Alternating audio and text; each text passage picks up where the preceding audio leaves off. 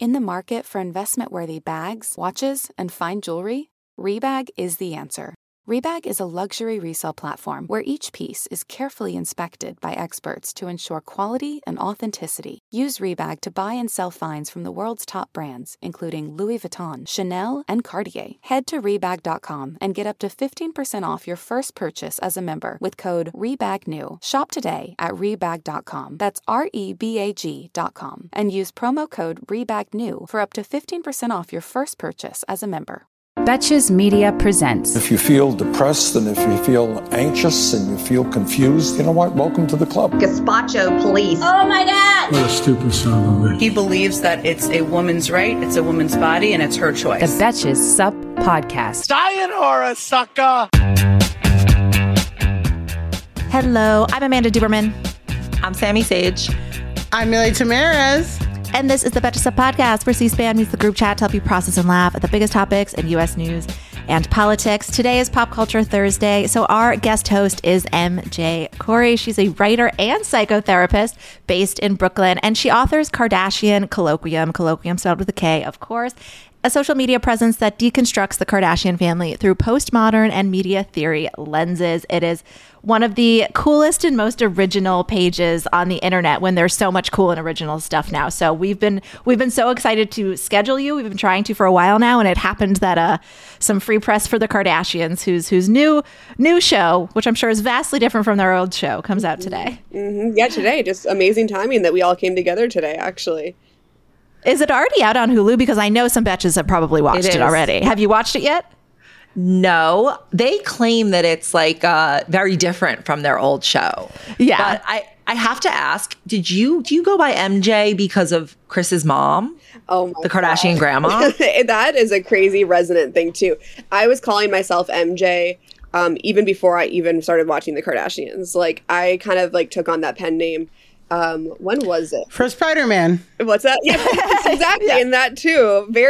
Which is like full of metaverses now. Yeah. So no, that is a very funny thing. I started calling myself MJ in like 2009 before I ever started watching the Kardashians. Oh, perfect. It was fated from the beginning. Yes. Damn. When was the first was it 2007 that they started? Yes. Damn, wow. That's crazy. Did you have you been watching them like from the beginning, or is it something that you kind of like got into later? Because I'm thinking of our beloved Dylan Hafer. I only learned recently, like he covers all of our Bravo stuff and Real Housewives, and I actually only learned recently that he was kind of a later adopter. And sometimes I find the later adopters for big pop culture things become the most like enthusiastic and create the most fascinating content. So can you just sort of like take us through your path to becoming interested in this aspect of the Kardashians' public presence? That's a really interesting observation because I also was a late adopter of the whole thing. The show started in 2007 and I didn't watch it or really give it a chance till 2018. I was never that interested. I was kind of dismissive of them, mostly because I was dismissive of reality TV. I just didn't like how watching reality TV made me feel, and I kind of assumed that Keeping Up with the Kardashians would have a similar effect. And then a friend put it on, and I just kind of sat down to spend time with her and watch it with her, and I was really amazed by this paradigm that the show perfected of like real and staged, and it made me feel something like kind of uncanny. And I went and told my sister about it, who was like a media studies major at Smith, and she was like, yes, you should read Jean Baudrillard. And I didn't know who that was. It started a whole spiral into postmodern theory first, and then postmodern theory led me to media theory, and then I started to realize the construct of media and the way the Kardashians really are a fractal of it.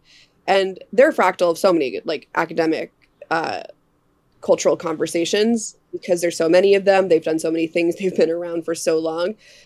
So that's sort of the lens that I have kind of fallen on. But there's so many ways we can look at them. There's like a million ways of looking at the Kardashians. That's so incredible, MJ. I don't know if y'all know this, Amanda and Sammy, but I was a social and behavioral sciences major in college, and I wrote a thesis on nightclub culture and like gender and class performance in nightclub. So it just reminds me of like, yeah. Well, I used to put on my resume, but people would be like, "Oh my God, you talk about nightclubs like you're a party I'm girl." Genuinely curious. Can you send me a link?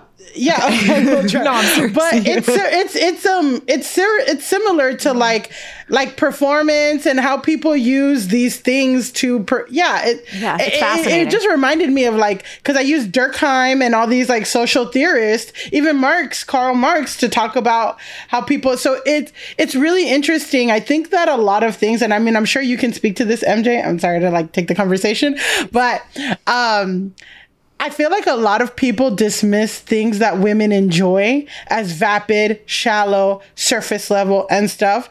And even like things like, I mean, the kind of thesis of my project was like things that like Black people, people of color, and queer people. I talked about queer clubs too, like taking that on a deeper level, so I really love that. I'm really curious to hear what your kind of take and reaction is, that like what people have said to you about it, because I think it is like the things that women consume and enjoy are deep, have room for critical analysis and stuff, but they're not given that same thing because it's like pastel or we use like a lot and stuff. So I just want to hear about that. That is so interesting. And exactly to your point that you're saying, people found out you studied nightclubs and they were like, that's a party girl. And you were instantly associated with your subject when really you were analyzing it from a critical analysis standpoint. That is super true. People will say like, I got a comment on TikTok once like, this is like a Walmart Kardashian. People were just like mad that I'm talking about the Kardashians and like assuming I want to be like them. That's very funny. They have a pattern because they call Reb Maisel the Dollar Tree Elle Woods. They have a format they're going for. Yeah, totally. Sorry.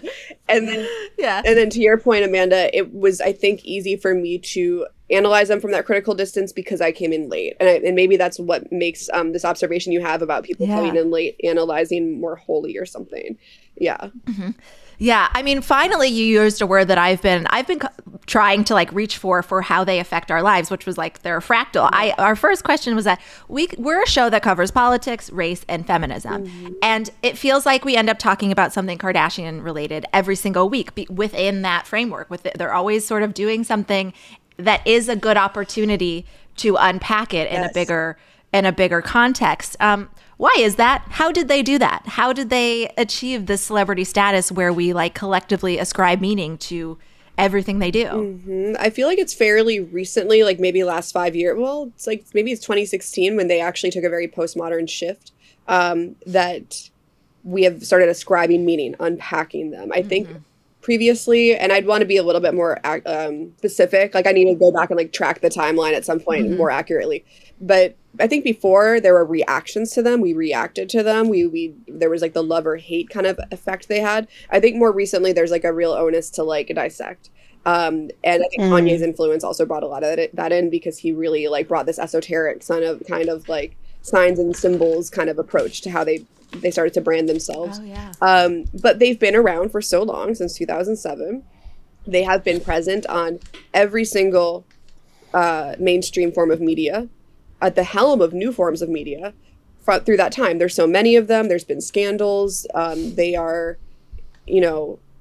huge drivers of like the beauty marketplace. So these intersections of social media, beauty, women, the identity politics element to the family, the fact that they're a multiracial family and all the underpinnings, it hits on every cultural anxiety and they're present all around us. So I think that's where they become the fractal. Transphobia. So crazy. Yes, exactly. Right. Yeah, the like cast of characters really creates opportunity, partly because there are so many of them and there is weirdly some diversity within them. I know that's like not, I don't really mean that in like the classic sense, but in reality, when you not even look at them, but when you know who they each are, that really is the case. How do you respond to people who are like, don't give them oxygen or they don't deserve the spotlight? So like you dissecting them is in some way negative. Great question. It's too late. They're already dominant. They're so culturally entrenched, and they will be, I think, generationally.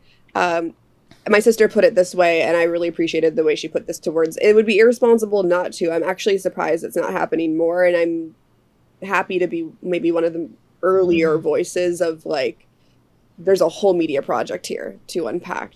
You know, and there were think pieces to get into the cultural appropriation happening for a long time, but it wasn't part of mainstream media. It was like blogs and websites geared towards Black audiences. So those conversations have been happening for a long time. And we should talk about how those haven't really been brought in, or they're starting to kind of come in, I think, but it took a long time.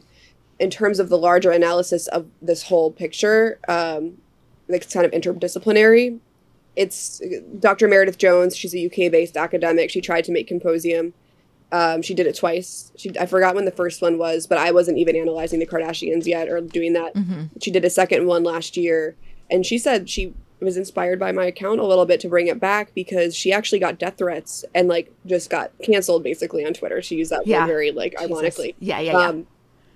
For even trying to analyze them. So people do get very angry, but it's kind of like, it's too late. So like, are we just going to consume this passively? Like take this passively? Or are we going to try to make meaning of it? Because we're going to in 20 to 30 years. So why don't we start now? Yeah. They're having this impact on all of us. I would go as far as to say that like there's an obligation to analyze these people because of how pervasive they are. It's not like 10 years ago when like giving them oxygen actually made them more famous. I think like you said, like they crossed a threshold to which like you cannot, like they almost can't be knocked off the pedestal of to complete irrelevance because there's also too many of them. So you could like knock one out of the picture. Like there's 10 more that will pop up, you know? So and now they're like a dynasty. So now there's multiple generations and Yeah. Well, I kind of feel like too, that's also the difference in what you're doing. You're not just covering, oh, Kim wore this to the Met Gala. You're covering like deeper things, which again, like, when people just see the word Kardashian or just see a woman talking about covering something, they assume that it's going to be this vapid, shallow thing. And, you know, there's nothing wrong with the vapid and shallow, but that's not what, you know, covering the Kardashian doesn't mean that we're not saying anything critical or anything. And I do think, you know, just this is like a personal thing that the way that literature served back in the day, where it was a lens for people to see how they felt or how they would react in a situation, like Romeo and Juliet happening over a week. Like the events happened in like 1 week, and we can all watch. I feel like that's the same way people should be viewing or are viewing, even if they're conscious of it or not, reality TV of like, like, oh, I would never say that about my best friend, or if my friend was wanted for embezzlement, or, you know, that is like what reality TV serves now. And you're right. You're 100% right, MJ, that like in 20 years, we will be looking and having conversations like that. So like, let's start now. Totally. And people have started. Hey, American Fever Dream listeners, I'm here to tell you that there is no reason to panic the next time you're searching for the perfect gift, because now you can use gift mode on Etsy. Gift mode on Etsy is here to take the stress out of gifting so you can find the perfect item for anyone for any occasion. And it's easy. You just tap or click gift mode in your Etsy app or Etsy.com, and then answer a few questions about who you're shopping for and what they like. And gift mode instantly gives you a curated gift idea list based on hundreds of personas. Now it is simple to find gifts made by independent sellers for all the people in your life. So whether you need a Mother's Day gift for the quilter or a birthday present for the vintage hunter, there is something for everyone on Etsy. Some of my favorite things to do are go to Etsy gift mode and then search absurd things like, what kind of gifts do you have with Walter Cronkite on them? What kind of gifts do you have for dachshund owners? There's jewelry, ceramic, toys, board games, all kinds of fun stuff. A gifting moment is always right around the corner, whether it's a birthday, an anniversary, a holiday, or even just a day to say thank you. Gift mode on Etsy has you covered. Need to find the perfect gift? Don't panic. Try gift mode on Etsy now. Today's episode of American Fever Dream is brought to you by Nuuly. Have you ever felt that fast fashion ick, but can't always afford the super high-end stuff? I have a solution for you. It's Nuuly. Nuuly has everything you need to bring your closet up to speed for the season without breaking the bank. Free your closet of impulse purchases and skip the buyer's remorse by renting instead. Nuuly is a subscription rental service, and for just $98 a month, you get your choice of any 6 styles. They also have inclusive sizing, up to 5X, as well as petite and maternity. You get fast, free shipping and returns, and professional cleaning in Nuuly's state-of-the-art laundering facility. No laundry for you to worry about. This is the best. You just put it back in your box, send it out, and before you know it, you've got your next one.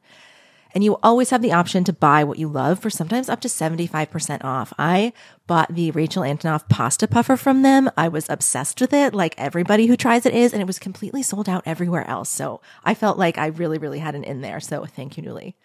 Nuuly is an amazing value at $98 a month for any 6 styles. And right now you can get $20 off your first month of Nuuly when you sign up with the code FEVERDREAM20. Just go to NUULY.com. That's Nuuly with 2 U's, and enter the code FEVERDREAM20 and sign up to get $20 off your first month. That's NUULY.com, Nuuly with 2 U's with code FEVERDREAM20. Nuuly subscription clothing rental. Change your clothes.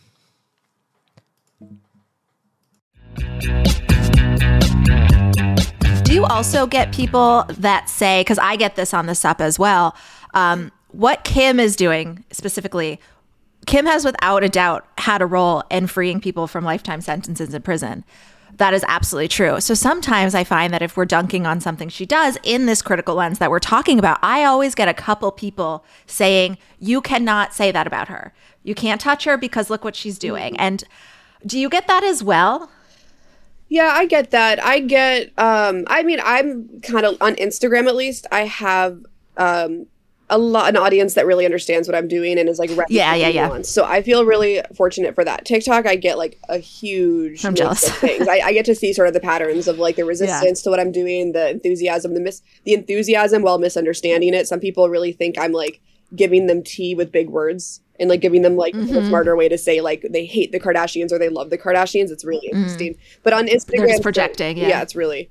But I haven't gotten resistance in that way. I see a lot of nuanced discourse around the idea that she is bringing the conversation more to the mainstream. And I feel like that is something that she's done while also having the effect of evading criticism or dodging criticism or using it kind of as like a red herring.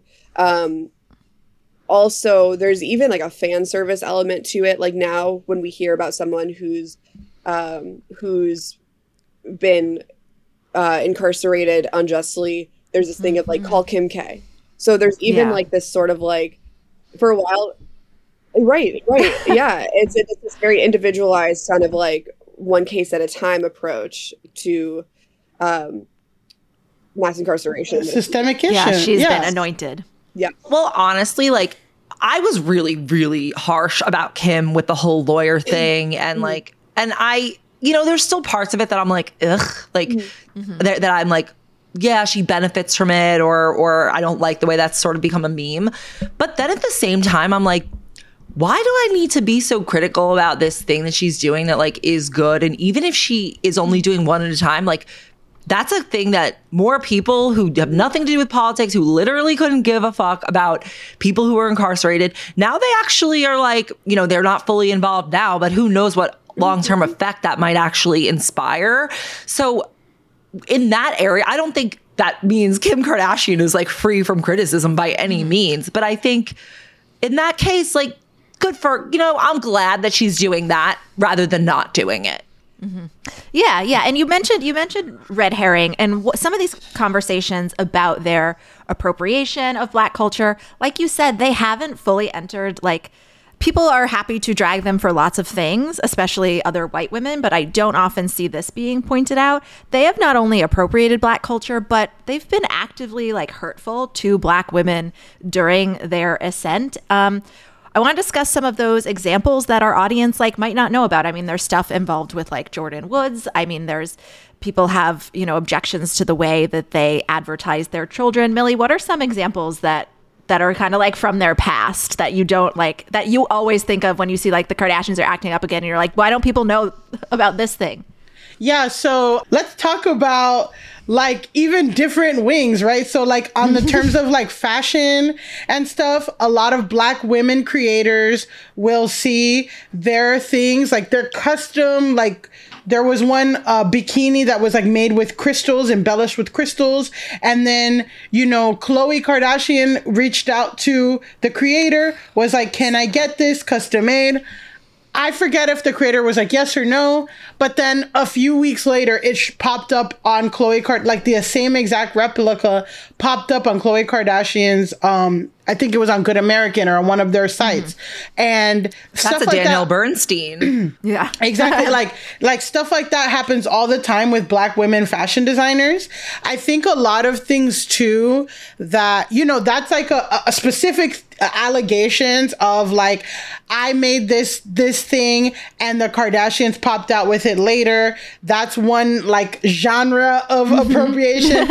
Another like broader like macro is that the things that Black women have been like labeled as ghetto, like having braids, having acrylic nails, having big butts, small waists, like these things that are associated negatively, the Kardashians have taken and like made into this new thing, you know, like repackaged it, and now it's more palpable for mass media and culture, which is offensive.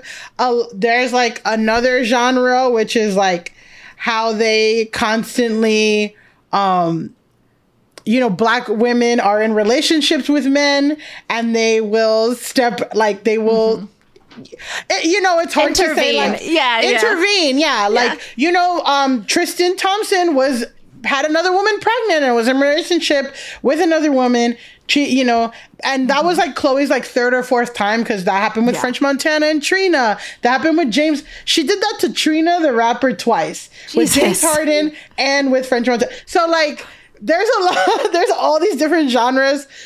The biggest one for me, which is this is a whole other saga. I'm sorry. This is please. But this is what we're talking about. Yes, my favorite is the Blac Chyna version, the saga of this, where Blac Chyna was best friends with Kim Kardashian, would bring her boyfriend Tiger, her baby daddy Tiger, to the house. They would have family dinners. Tiger started fucking with Kylie. The Kardashian clan like ostracized Blac Chyna.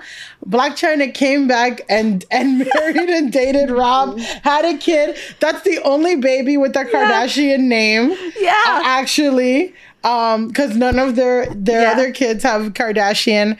And then Blac Chyna now, recently, very recently, within the past 2 weeks, this is an epilogue, but Blac Chyna was like, oh, my car got repoed because I have absentee fathers that are like, these guys don't pay child support. That's what she said. My baby daddies don't pay child support. And then Rob is like, I have full custody. You only see your baby 2 days a week. And I pay for the private. So basically he's a single dad. Yeah. So, and Tyga said the same thing. So I will just say that Blac Chyna's really got the last laugh, because she not only has the only Kardashian name, but she made Rob Kardashian Jr. a single father. Yeah, she does whatever she wants. Yes. You know, on top of the Jordan Wood stuff, you can look at the Jordan Wood stuff, which whatever, but that is my Black women in Kardashian roundup. Thank you. Thank you, Millie. That's a complete roundup. That was great in 2 minutes. Very thorough. Millie, it's also another interesting thing you were saying about how, like, when they wear something that's like appropriated from like Black culture, something that I think is actually very interesting is that they kind of have like a huge amplification system for that appropriation, so that it like then it really goes mainstream into like white culture. Because like if you think about like Fashion Nova, for example, Fashion Nova's whole model is like mass producing the thing that Kim Kardashian wore like 2 days ago or whatever it was. So whatever they like wear, that now becomes like a fast fashion item, and it then pervades the trends. And they get credit for setting, like, I think people think like we dress like this because the Kardashians did. We all dress in crop tops and sweatpants because the Kardashians did, when they stole it from Black women. Well, that's the funny thing about Fashion Nova is that it's now a cycle, right? Where it's like Kardashians will steal from Black women. Kardashians are upset Fashion Nova mass producers, but like a large number, I mean, I don't know the statistics of Fashion Nova, but I can assume that a large number of Fashion Nova customers are Black and Latin women in America. So it now has been cyclical of like, would these women have worn these in mass if the Kardashians didn't wear this or whatever?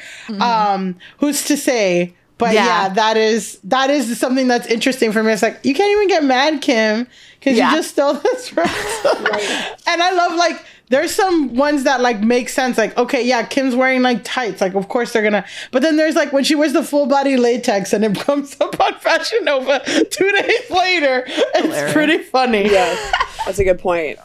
They also, with Instagram and kind of all the aesthetics that have been appropriated, and then the kind of like clone army that Kim has created on Instagram, they like kind of legitimize the appropriation cycle, and then like that spreads onwards. And I think that's the insidious thing about their project too, is that it feels like it has given a lot of white women a pass to align with Black culture or a general ethnic ambiguity, which the Kardashians also represent. Yeah, I will literally be walking around downtown Manhattan, and there are girls with Air Jordans and laid edges who look like me. Yes. It's insane. Yeah. Yes. What the fuck? There was a girl yesterday, an Asian woman who was smoking a blunt with baby hairs like laid so specifically that I'm like, this woman's frightened. Like, she's going to stab me. She's lived a life. I'm going to leave her alone. Yeah. My next question was kind of, do you think the Kardashians and the way they've achieved and even altered the nature of fame has penetrated other industries outside of celebrity? I mean, the way that political celebrity works these days is also completely changed. Can you think of some politicians or public figures who maybe are not mimicking their type of celebrity, but are kind of inhabiting the same strategy? Yeah, I think that's really interesting. I mean, the Kardashians' kind of model for fame is really walks a fine line with politics, and I think that's why we all sense that they might be ending up there at some point in that domain, probably Kim. Oh gosh. Yeah, I think that will be coming. Did you have to say that?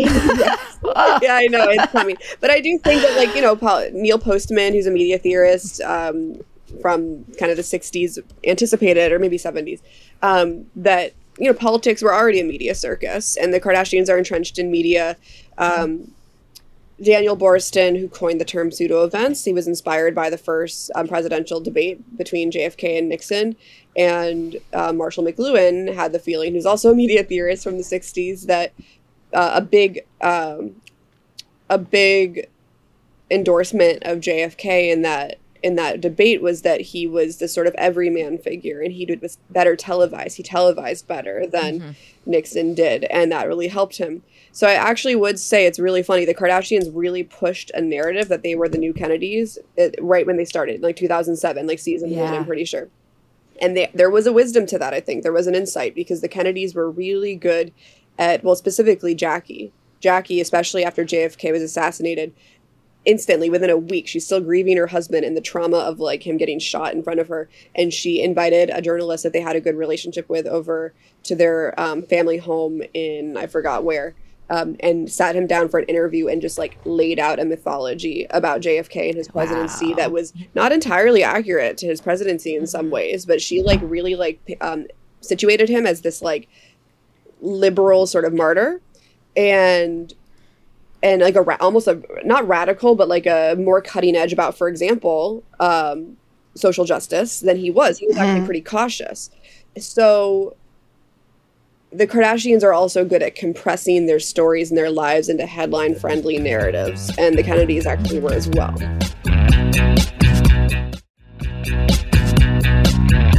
When you think about the way the Kardashians represent themselves visually, it is very reminiscent of politics in the way that they're not doing the like stream of consciousness sort of like authentic sharing that you see in like the newer ways that people use platforms.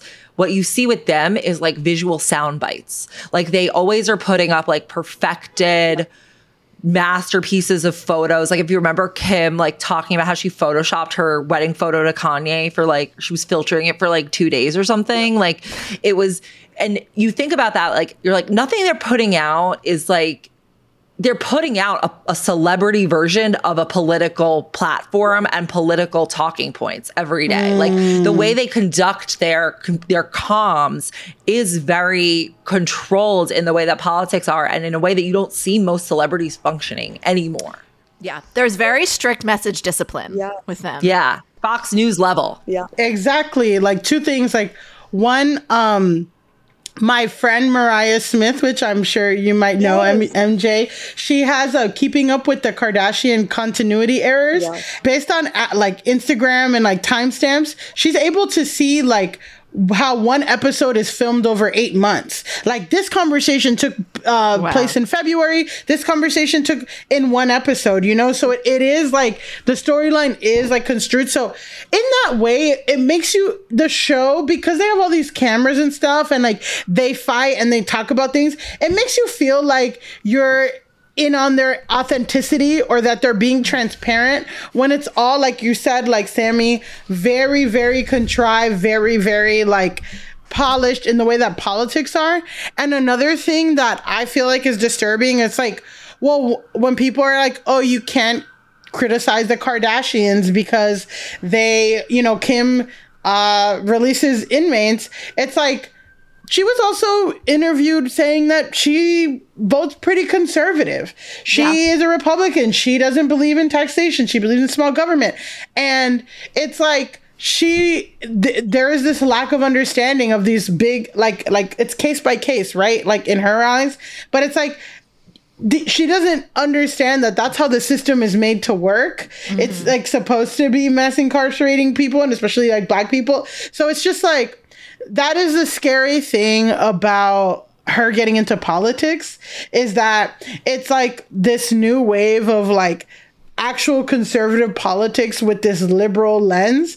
And I feel like a lot of women are susceptible to that kind of thinking. I mean, we see it every election when, you know, white women kind of sway the vote in either way. And that's really frightening to me. Well, also like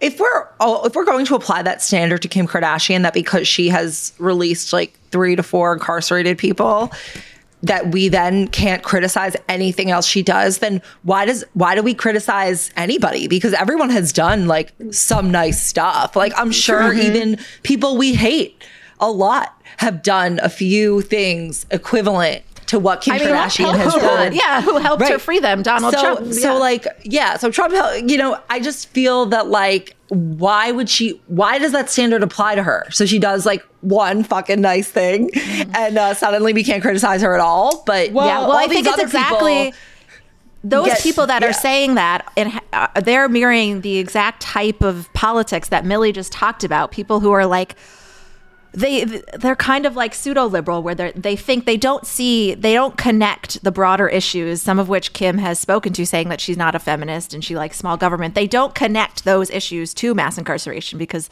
they don't see that the party that is pursuing those things that they think they agree with is also pursuing those. So I feel like Kim kind of like, I think she validates them, because it's like, of course I want people who didn't do crimes to be freed from prison. And so does Kim. So therefore we are good people. So I think it's just coming from like some projection from that, you know, we know 53% of white women voted for Trump last time. And there are these are the women who also, you know, probably voted for Glenn Youngkin. Like, I think there's something definitely there that the Kardashians kind of like speak to, this like pseudo-liberalism. Well, I think that you're hitting on something that's super true for Kim's brand in pretty much every way. And this is like kind of a rule of thumb that I use when I look at their media project, and I see it in everything they do. They straddle both, this like paradigm that they always straddle. So when we're looking at political like kind of comparison, one way of looking at them is through the Kennedys, and another way of looking at them is through like a Trump lens, because Trump is like America's first reality TV president. There's a really great essay in The New Republic by Jeet Heer called "Calling Trump America's First Postmodern President," and he applies Baudrillard's Jean Baudrillard lens to Trump's presidency, and even like the Las Vegas lens, which I love because I've compared the Kardashians to Las Vegas many times in the past. And the idea is that Trump ran a campaign based on nostalgia, faux nostalgia, that's like ahistorical. Make America Great Again. Not compressing his language, speaking in this like kind of chaotic way that disoriented people. And in general, divorcing people from their experience and kind of like creating these media projections of like rhetoric outwardly. So the Kardashians are both kind of narrative curators, like the Kennedys were, like this like idyllic, dreamy sort of projection of a certain kind of image. They speak simplistically so that it's easy to use nice sound bites to help like reproduce their story. So they're very Kennedy-like in this like high fashion kind of like elegant way, but then they're also kind of Trumpian in the kind of politically confusing, but media manipulating kind of extreme way, culture of extreme sort of way. So there's different ways of looking at them, but either way, they're aligned with politics really quite comfortably. Yeah, definitely. I have a question, which I'm curious to hear your perspective. And this is from the SUP thing, Amanda. But it is the most timely Kardashian headline is one of the more absurd. Khloe admitted that her daughter True's face had been photoshopped onto her niece Stormi's face by her sister Kim. Though they didn't offer an explanation, why do you think the sisters felt the need to conceal Stormi's presence at Disneyland? And then confirm that they photoshopped it. Yeah, they confirmed. Yeah. It's so funny because I'm pretty sure what happened with that is I forgot the fan account. It was like, I don't want to even miscredit, Kardashian Icon or Kardashian Clips or one of those Kardashian fan accounts figured it out. TikTok found it, co-opted it. It went totally viral on TikTok as a conspiracy theory. And then it was true. We got to track down that Instagram account. But it was true, literally. Yeah, this is what they do. It's the same curating. It's the same, like, there's some narrative that they want to have around Disney and someone's first time at Disney or already having been at Disney. And so they also Photoshop, like, their old pictures of themselves from, like, the 90s, too. Like, Courtney's, like, pre-nose job pictures, like, look like her new nose. Like, and so there's interesting, they really do photo manipulation. Why this thing? It felt so weird. I thought that it was because of Astroworld. Like they took Stormi really right after Astroworld, and they didn't want to look bad. That makes a lot of sense. It could be. No, they took Stormi to Disney, but put True's face on it in the pictures. Right. Yeah. When you extrapolate things from that behavior, it really takes you to a new place with like who they are and what they do, because that is just so fucking weird. It's weird. Weirder than even like photoshopping her to look cuter. Like it's bizarre, and it actually really makes me question things at an even more deep level than I did before, which was It's one thing to it's just very odd to me. They would just not post a picture. So it's so you're right. Like it's not it's not just that they didn't want people to know that Stormi was there. They wanted to promote a narrative around a different kid being there. Right. We've talked about a lot of the toxic things that they do, a lot of the things that are damaging, but definitely their connection to Astroworld felt like something really dark, and the silence on it, or the sort of the reaction at first that didn't feel fully empathetic. What do you think that moment represented for them and their brand? Not that I don't want to reduce it to a moment. It was such a tragedy, but in the context of the conversation we're having. Yeah, they took a long time to speak to it. They took like 2 days. And I think there was a big decision about how they were going to align themselves with Travis Scott. I'm very curious how they deal with it in the show. You know, like with Kim's Paris robbery, which was a near tragedy, they approached it. I think they handled it pretty well in the show, actually, but they still leveraged it. You know, they made it into a narrative, and she like leaned into like, I'm sure that was incredibly traumatic, and she still like kind of like faced it to do the narrative for the show. I'm curious how they can sensitively do that for Astroworld, or if they're just going to do this kind of like, if we don't engage and we don't even acknowledge it, it won't be aligned with us. That tends to be what they do with the things that are actually, you know, damaging or tragic, I think. Yeah, and it's just so telling that the conversation we're having about how we're not talking about how we think they earnestly reacted to it. Right. We're talking about the narrative they're going to build and present to us. Yes. So you don't only cover the Kardashians. I notice you do give some space for some other cameos on your page. Who are some other celebrities or some celebrity culture meets sociology themes, media studies themes that have really interested you lately? interested me lately. Because the truth is, I'll dip into other things sometimes, but the Kardashians, I don't actually like love pop culture. They're kind of like my main like. Yeah, they're the fractal. They make it the easiest for me. Yeah. So I will say the royal family is another parallel, and I learned a lot about them from an interview I did with Polyester, who are out in the UK. They were teaching me and my sister quite a lot about how the royal family shapes culture. Yeah. Meghan Markle is really a prism for cultural anxieties as well. I feel like she gets projected on in so many different ways. Like you can really learn about someone's attitudes, about identity from a conversation about Meghan Markle. So I think there's a really, really important and interesting stuff there. And then more recently, I have been interested in Doja Cat and Cardi B's boundary setting with their fans.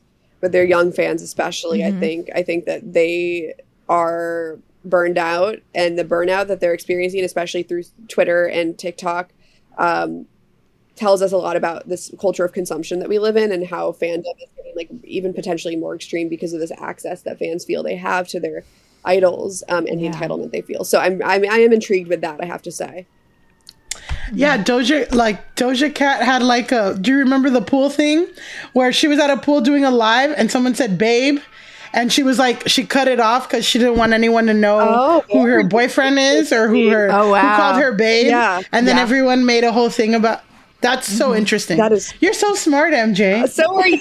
Can you come back more? This is the best combo. We'll definitely, absolutely have you back. And, I know I'll be watching the Kardashians tonight to see what kind of display they decide to show. It's so interesting because I always compare the Kardashians to the royal family too. And one thought, my knee-jerk reaction is always that like somehow the royal family, it's more earned, but it's not. They are both dynasties. It's less earned. Exactly. Yeah. So I tend, but to now bring like the Kennedys and the Trumps into it, I think that some people might hear that and not want to think that they are kind of our Kennedys, but for the reasons you outlined, I think we have to be frank about like who we're staring at and who is taking up all the oxygen and whose narratives we're falling for. Yeah. And it's going to be really interesting in the future when the Kennedys of America are all going to be multiracial. Yeah. Exactly. So that's like what I think about all the time. Like when we hear tabloids about Beyonce's kids and Kanye's kids and Cardi B's kids. It's coming. Stuff. Oh, I can't wait. Thank you so much, MJ. Where can people find